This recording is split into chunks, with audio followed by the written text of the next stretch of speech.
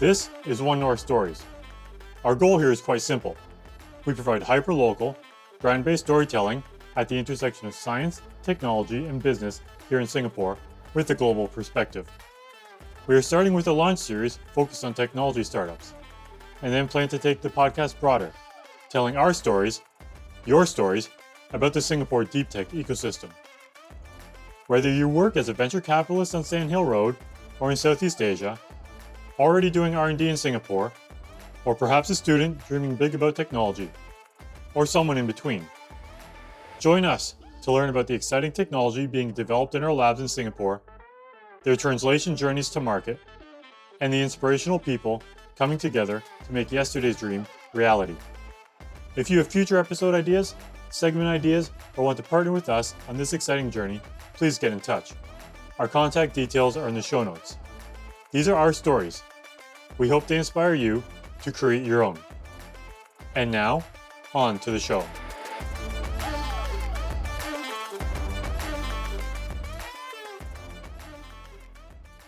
So we give you customers, we give you founders, we give you technology, we give you the venture idea already defined. And of course, I drink my own Kool-Aid, but I do believe that because of that approach, we can manage the risk much more sensibly. And everyone has an interest in making sure that the company becomes successful. Therefore, the likelihood that the company becomes successful is higher. So essentially, there's two angles. Angle number one is technology. So we look at hundreds of technologies over a yearly basis. We have a whole process for that where we look at quality of the IP, technology readiness level, defensibility of the IP. How does this compete as compared to what's already out there? Let's say if you take 30 ventures, maybe 15 of them will be based on technology.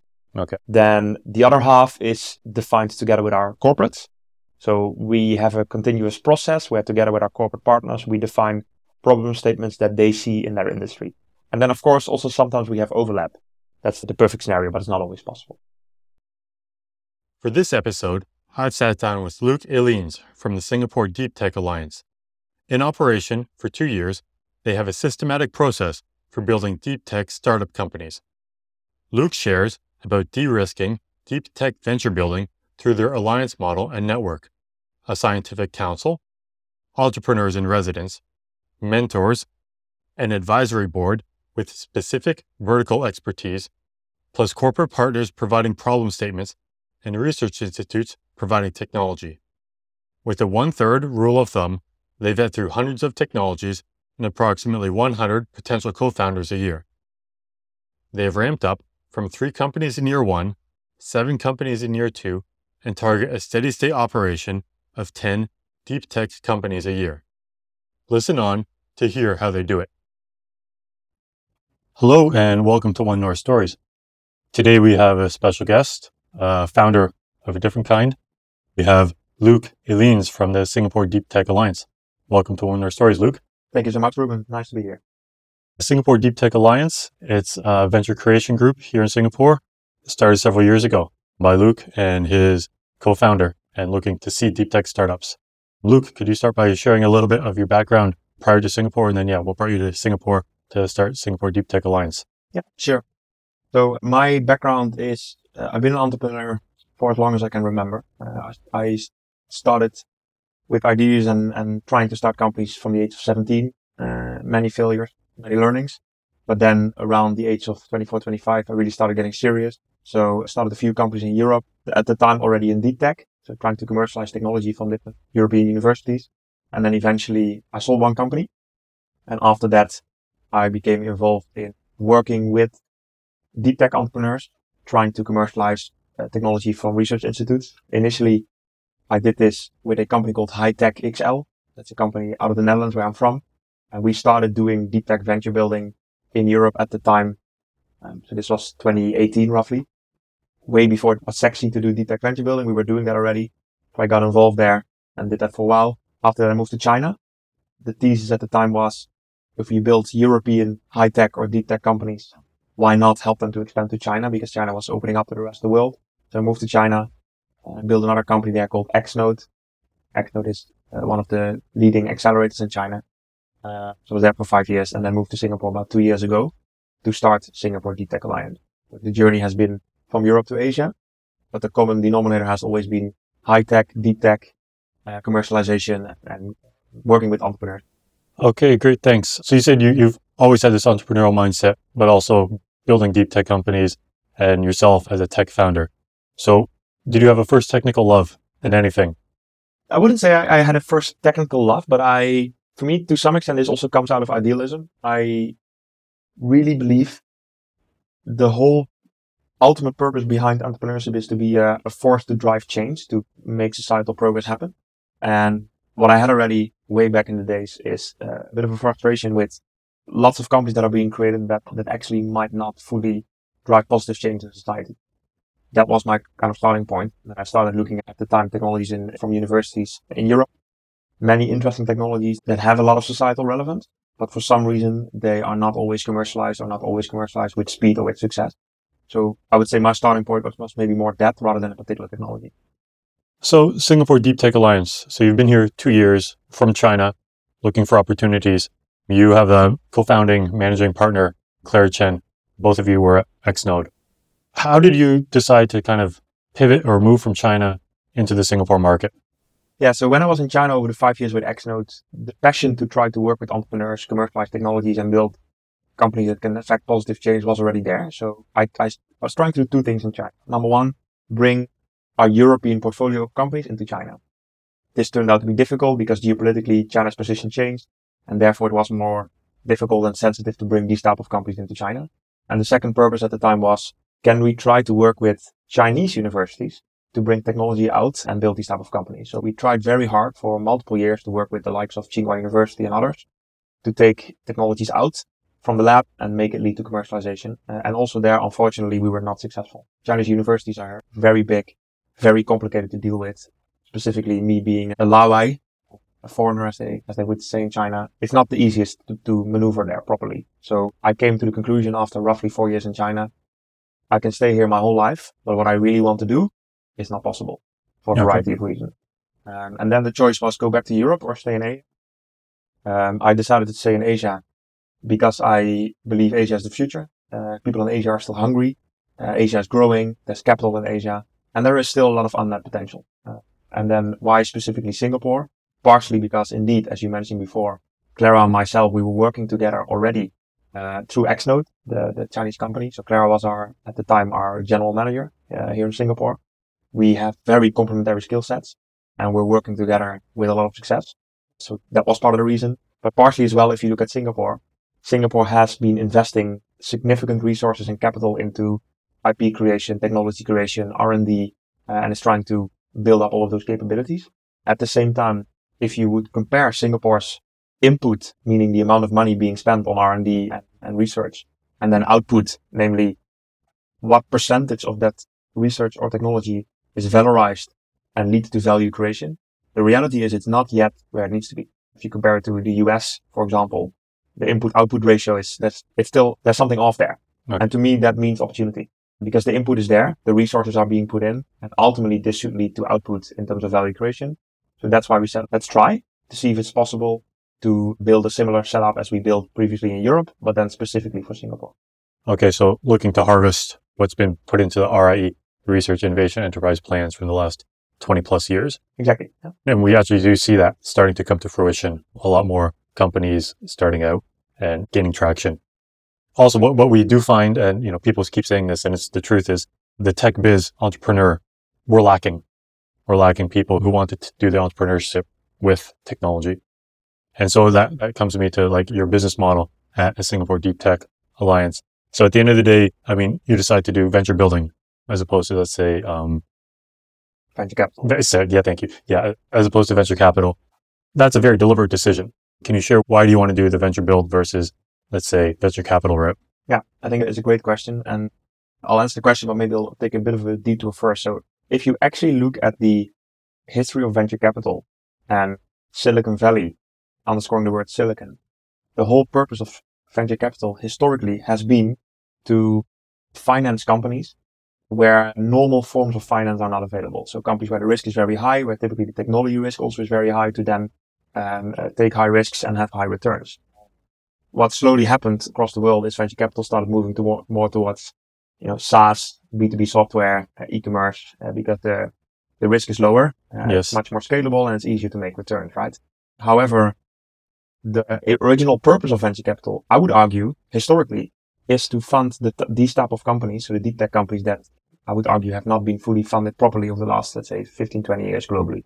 Now, I think we shouldn't fool ourselves. If you want to try to build deep tech companies, you're probably doing the hardest thing imaginable.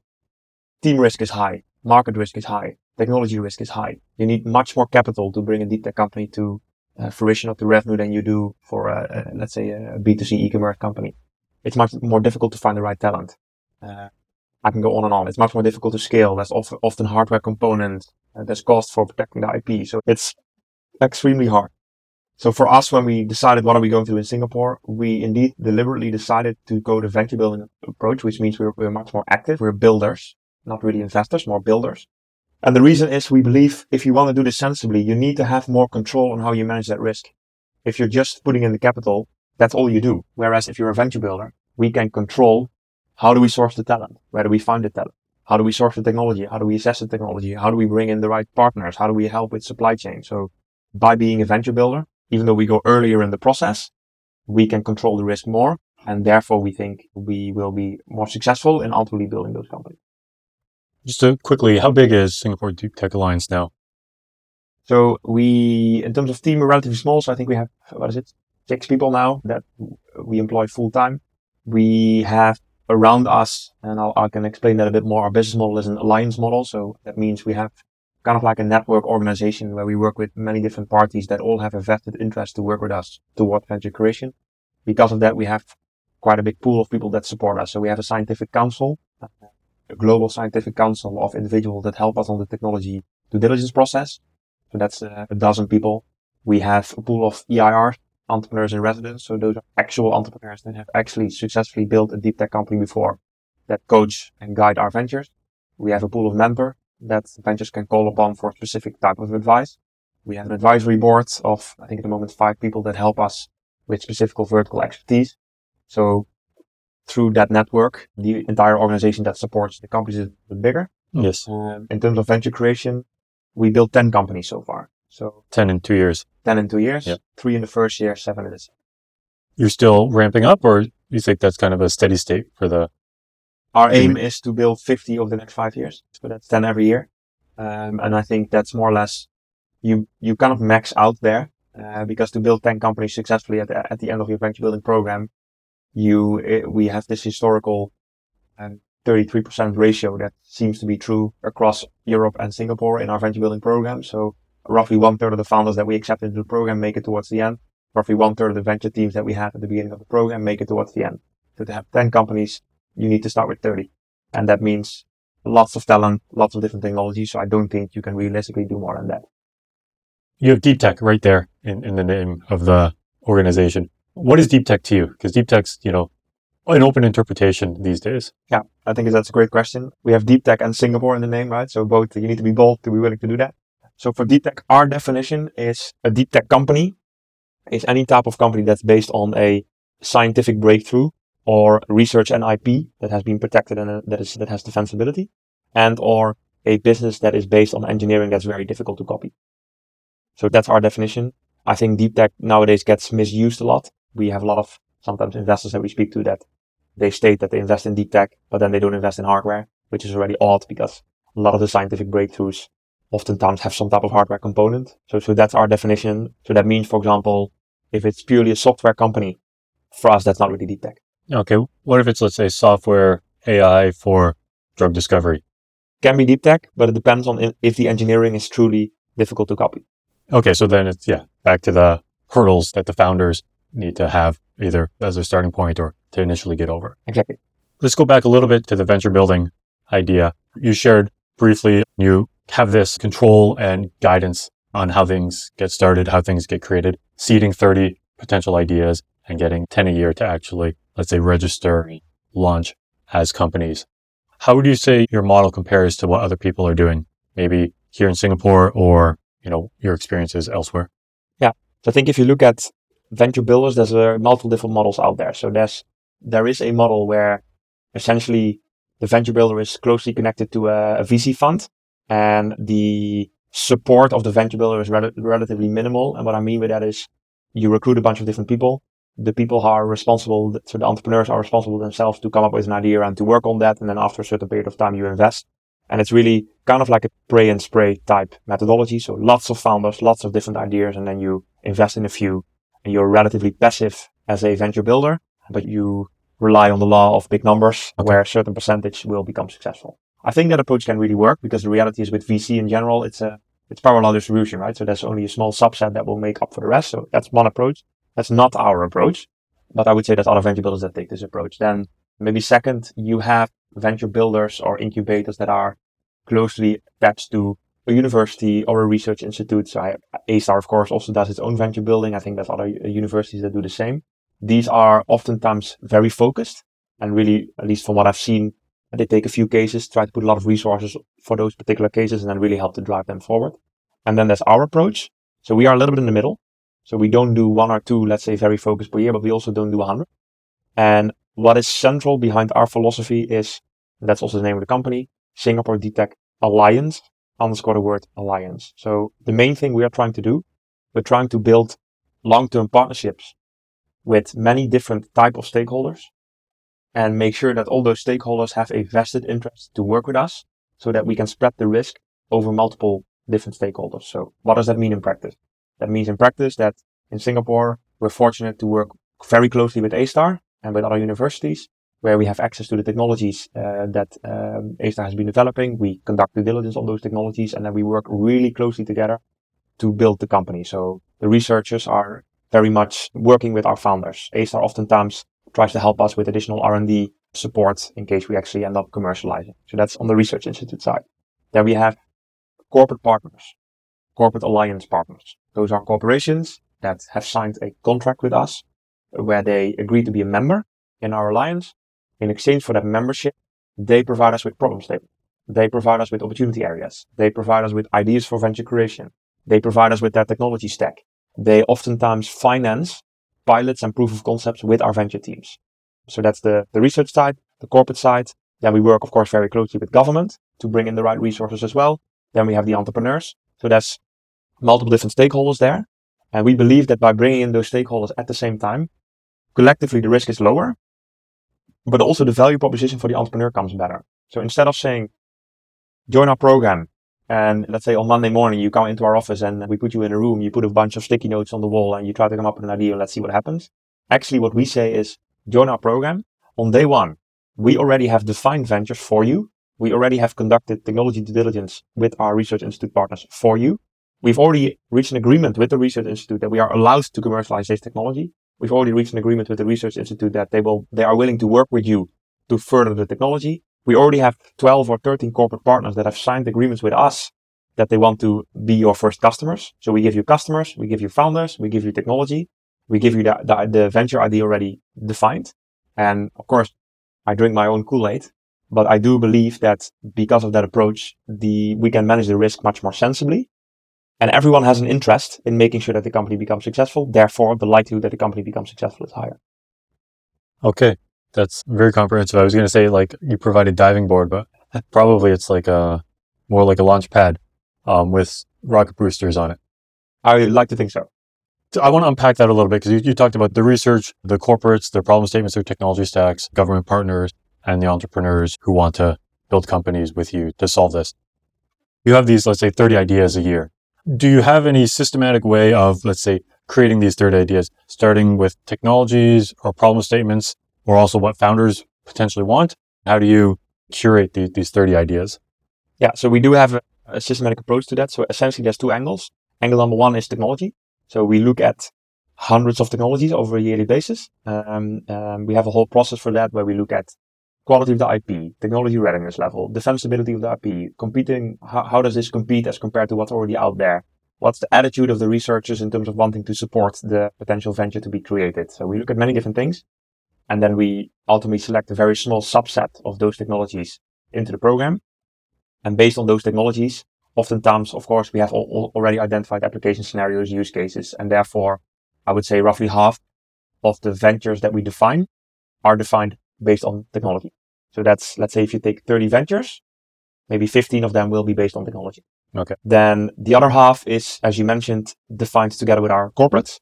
So we have a continuous process where together with our corporate partners, we define problem statements that they see in their industry, problem statements that they themselves might have, opportunity areas that they see in their industry that they feel could be suitable for venture creation. So roughly speaking, the other half comes from there. And then of course, also sometimes we have overlap.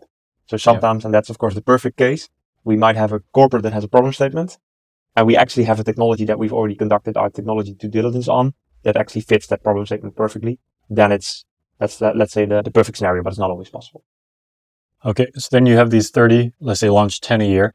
So let's say 10 incorporated companies. So you have your Singapore Deep Tech Alliance team. You have the founding management team. How many founding people in the actual company would you have? 1, 2, 3? Our rule of thumb is 2 to 3. 2 to 3. We don't like 1 and we don't like more than 3. The 1, I mean, of course, there are exceptional people, but it's very unlikely that you have all the skill sets representing in one person to build this type of company.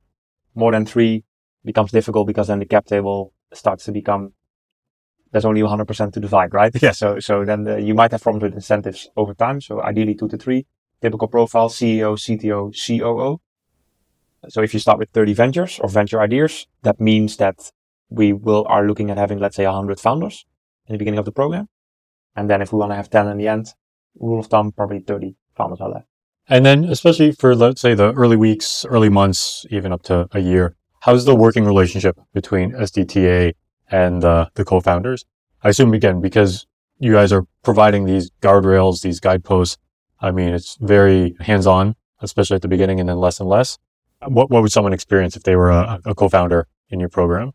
Yeah, so I think it's a good question. Again, for me, there it's about managing risk, right? So on day one, founders get access to our venture journey. So we have a whole software toolchain that we built in the past in Europe and that we've implemented here in Singapore. In that venture journey, they get access to all our ventures. So the 30 ventures that we have predefined, they get access to all the material. Every venture has specific technology, so they get access to all of that. They get interaction sessions with our corporate partners, so they can describe why do we think this is an interesting opportunity and why are we interested to potentially pilot or POC for this particular venture. Similarly, for the research institutes, they come in, they will explain the technology. So all of that happens in the beginning. And then, of course, there's the process of team formation. So in this first period, which is roughly 4 months, we do not require founders to be full-time simply because the risk is extremely high. We don't even know yet if they are going to be finding founders that they click with. They haven't even figured out yet which of the ventures that we have predefined they want to work on. So therefore, we don't think it's sensible. Let's imagine you are the average 45-year-old and you have a family to support to say goodbye to all of that at that moment in time. So we allow for people to be part-time. Of course, if you can and want to be full-time in the program, great, but it's not immediately a necessity.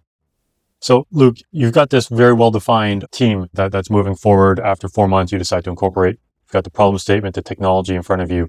What if, let's say, 5, 6 months down the road, it's not working out? Oftentimes we hear about companies pivoting, sometimes slightly, sometimes, U-turns, multiple U-turns. How do you handle a situation like that? Especially because you have all this predefined plans with not only you, but your alliance partners as well. Great question. So a few things to say on that. First, it's been my personal experience that pivoting and as an extension of that, let's say lean startup, right? So finding a problem, quickly speaking with customers, quickly building an MVP and having this very rapid iteration cycles. I would argue that this is less true for really deep tech companies, simply because oftentimes deep tech companies are based on scientific breakthroughs. The core of it is the technology, and the technology, especially when you've done your technology due diligence right, it's quite clear what the value proposition is there. So we are now looking at a cancer diagnostics technology, which if we manage to commercialize that will help to self-diagnose cancer something like 100 times faster than what you can do today in the market. That's a very clear value proposition. And at least from my point of view, if you can bring that to market at a certain price point, this is a business that has a high likelihood of success. So part of the answer is, I think pivots are less likely if you've done proper technology due diligence and therefore you are really clear on the value proposition. That's one. Now, having said that, of course, this still occurs. When it occurs, we of course try to look at the founders, right? If the founders are really good and they find after a certain period of time, actually this direction is not working, we're going that direction. Great. We support that because in the end, the founders are the ones that need to drive the company, especially after we let it go once the program finishes. So that's not necessarily a problem. The only caveat there is we, of course, have our focus areas.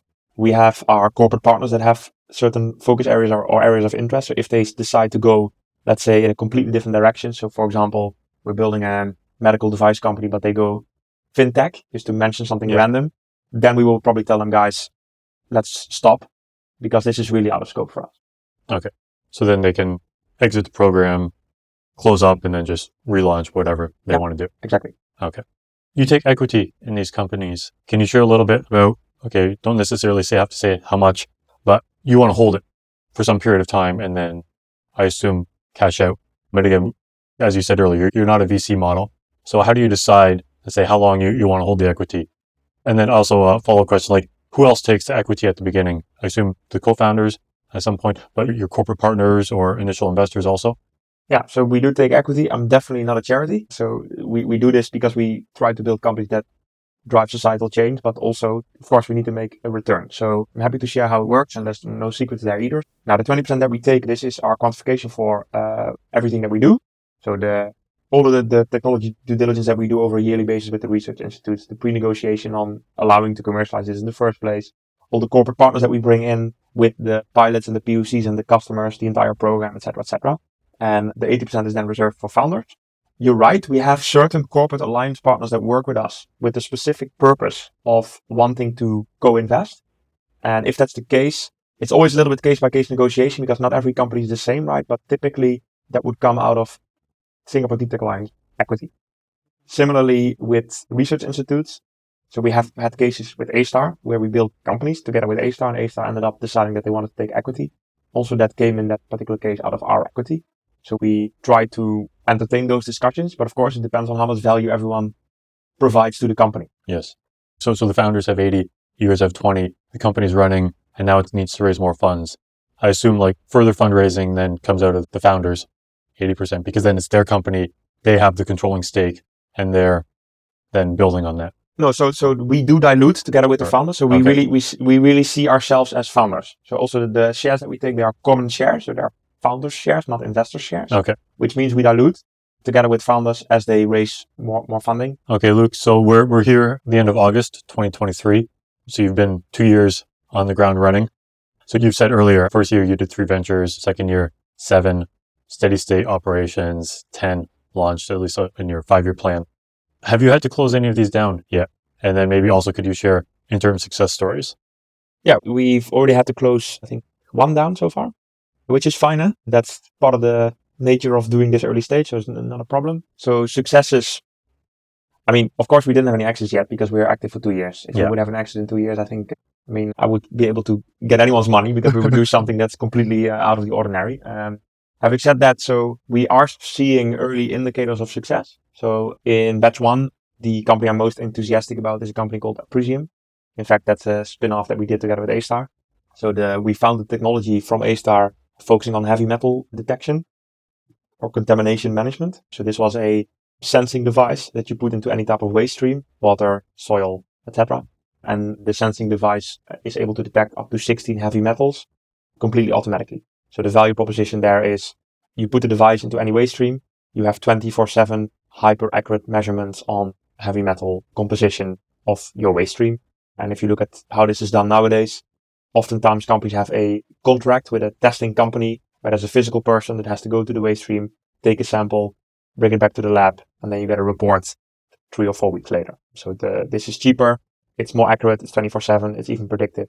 So that company we built last year, they raised money from an external VC, I think a few months after the program, and they're going really well. So they are in the process of doing Series A, they're growing in terms of revenue. So that one I'm very positive about. And of course for us on paper, that represents very significant return so far.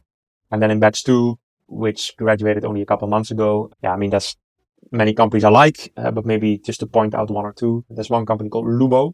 Lubo. Again, this came from a technology from A-Star. So we found a polymer additive technology that you can add to paint. And the specific polymer is aimed to tackle the following problem. When ships when ships go from A to B, they accumulate a lot of microorganisms that stick to the side of ships. This is called, to solve this is called anti-fouling. The average ship accumulates 150 kilograms of microorganisms per square meter in about half a year, which was, when I heard this for the first time, I was amazed. This increases drag, it increases weight of the ship, plus you bring microorganisms from, let's say, ecosystem A to ecosystem B, which is not necessarily something that you want to do. So this specific polymer reduces this by up to 90%. So you apply this to the side of the ship, then you reduce the anti-fouling effect significantly. So that's another example that I think is interesting. And lastly, what you see is, I'm strongly convinced that a lot of the research and science is, of course, funded by public funding. Hence, it is aimed at societal improvement. So you see in a lot of the companies that we are building that they have a big sustainability component. The ones I just mentioned both have a significant environmental sustainability component. So I think that's also important to point out that there's this very big correlation between deep tech, building deep tech companies, and companies that do something useful for society. Okay, so when you're setting up these ventures and then launching them, I mean, each venture is going to have, let's say, a different goal that you want. But how do you set the goals for these ventures as you launch and incorporate them? We all talk about unicorn status, or maybe not all. Unicorn status is a term out there, but that's just a headline at the end of the day. So what's more realistic metrics as you launch these companies and set targets for the founding team?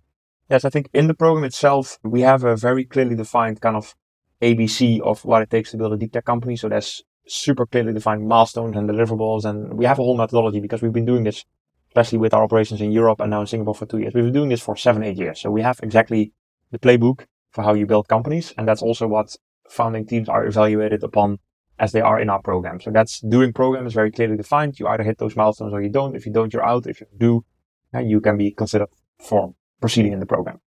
Post-program, of course, typically one of the first goals is to make sure that they raise some money. At the moment they do, we are, of course, more hands-off. So we're still supporting, but we're no longer the ones driving it on a day-to-day basis. So then it's up to the founders to set the goals together with their board and the investors that they have. Now, in terms of unicorn status or not, I'm personally of the opinion that specifically for deep tech companies, becoming a unicorn is not necessarily the goal. At least for us, it's not necessarily the goal. If you just look at data, and of course we looked at that prior to starting Singapore Deep Tech Alliance, where do many of these companies exit? Actually, many of them exit by being acquired by larger organizations. So for us, there's, I would say, 2 scenarios which are both fine. Scenario 1, the founders keep driving the company and just keep growing it. But even then, I'm not sure if it will, in many cases, go IPO. It can be a very successful company without going IPO. Yeah. And B, the company gets acquired around Series B or Series C, maybe by a bigger corporate. And of course, for us personally, because we are so early, there's also opportunity for us to exit through secondary transactions. So if there's an investor coming in around Series B or C and they want to acquire a bit more stake, they can always make us an offer to buy us out, and we can then look at that. Okay. You talked a little bit earlier about this environmental sustainability component and what you're trying to seed. I know you have several different themes that you look at. Can you share a little bit about the themes that you look at when you're seeding these companies? Yeah, so we have a couple of verticals that we focus on. So because we have the corporate partners and we try to build up corporate partners within a vertical, so we have as much relevance, of course, for the ventures. So verticals are advanced manufacturing, healthcare, energy, and semiconductor, those 4. And of course, because we are so much focused on these scientific breakthroughs, we see climate tech as our umbrella. So climate itself is not an industry. Yeah. It permeates across industries, but we see that many of the companies that we are building fall within that kind of horizontal umbrella. So those are the 4 areas. And we look broadly at different companies. So we have medical device companies. In terms of energy, we look at new energy, battery technology, hydrogen, things like that. For advanced manufacturing, we can look at safety. We can look at carbon abatement, many different things. So we're 2 years in now to Singapore Deep Tech Alliance. Can you share what's going well with you and Clara and team? Yeah. So first, I don't want to claim in any way that we have it all figured out, right? There's still a daily struggles for us to improve and make things better. What I'm happy with is, so when we started about 2 years ago, we're trying to do a few things. 1, prove that it's possible to build deep tech companies in Singapore in the first place. And 2, prove that it's possible to do that through an alliance model, which we've described before, right? Yeah. Those were the 2 main kind of theses. And I think on both accounts we've done that because we've built 10 companies so far. If you look at the overall portfolio and where they stand at this moment in time, they are producing of course on paper, but still they're producing a return, and there's value creation for society. And the alliance model is working because we have all these partners, and the number of alliance partners is growing on a year-on-year basis. People keep coming back to us, so okay, that's great. So those are from my point of view, the main achievements. Now, there's of course also challenges. I think I always say that for Singapore Deep Tech Alliance, I see it as 3 phases. So phase 1, prove the fundamental thesis. That's what we just did. Phase 2 is stabilize and really build an engine where you, let's say, churn out 10 very good quality companies every year. So we're starting to be in that phase now. So we need to still increase the number of partners. We need to always make sure that we find the right talent, which is not easy. Try to increase the number of research institutes that we work with and the technology pool so that we have access to more technology. So all of that is what we hope to do in the next 1 or 2 years. Stabilize the organization, grow the organization a little bit. Once that's in place, my 3rd phase plan would be to look at what can we do outside of Singapore. Because the reality is, even though Singapore is a great place, it's also a small place. But there are limitations to talent technology that you run into at some moment in time. Okay. What do you need more of, let's say, in Singapore? Okay, we need always more and better talent. I have maybe a bit of a different opinion than most people. I think nowadays there's sometimes this belief that anyone can be an entrepreneur. I totally disagree with that. I think only a very small subset of the population is hardwired to be an entrepreneur. I also am not sure if entrepreneurship is really something that can be trained. You can hone the skills, but for me, it's almost more of a personality trait than it is a skill set. So to find the people that have that mindset to be an entrepreneur, that's always difficult. So that's one. Then I think the second big thing is capital. So the reality is that there are not enough deep tech investors in Singapore. There's quite a few VCs that claim to invest in deep tech, but at least according to my definition, they don't. And I mean, to some extent, it's understandable, right? If you can invest in a B2C company that already makes revenue and where that you might make an exit in 4 or 5 years versus a deep tech company with very high technology risk, much more need for capital. It's not for everyone, but that's definitely a challenge. So finding ways to fund companies, knowing that almost in all cases, these companies are pre-revenue, they require significant capital to get to a certain scale. Back to the talent point. If people outside of Singapore want to join your program, can you bring them in, or do they already need to be in Singapore? Yeah, so we, as part of our partnership with Enterprise Singapore, we do have the ability to issue recommendation letters for tech entrepreneurs. Okay. So we do recruit outside of Singapore, and I wholeheartedly would like to invite anyone that feels compelled to build these type of companies to apply for our program. And then we can help with Enterprise Visa. Of course, that's strings attached, right? So you need to have the right background. You need to be willing to build a company here. That's also a longer term commitment, right? Building Yes. a deep tech company takes 7 to 10 years if you do it right.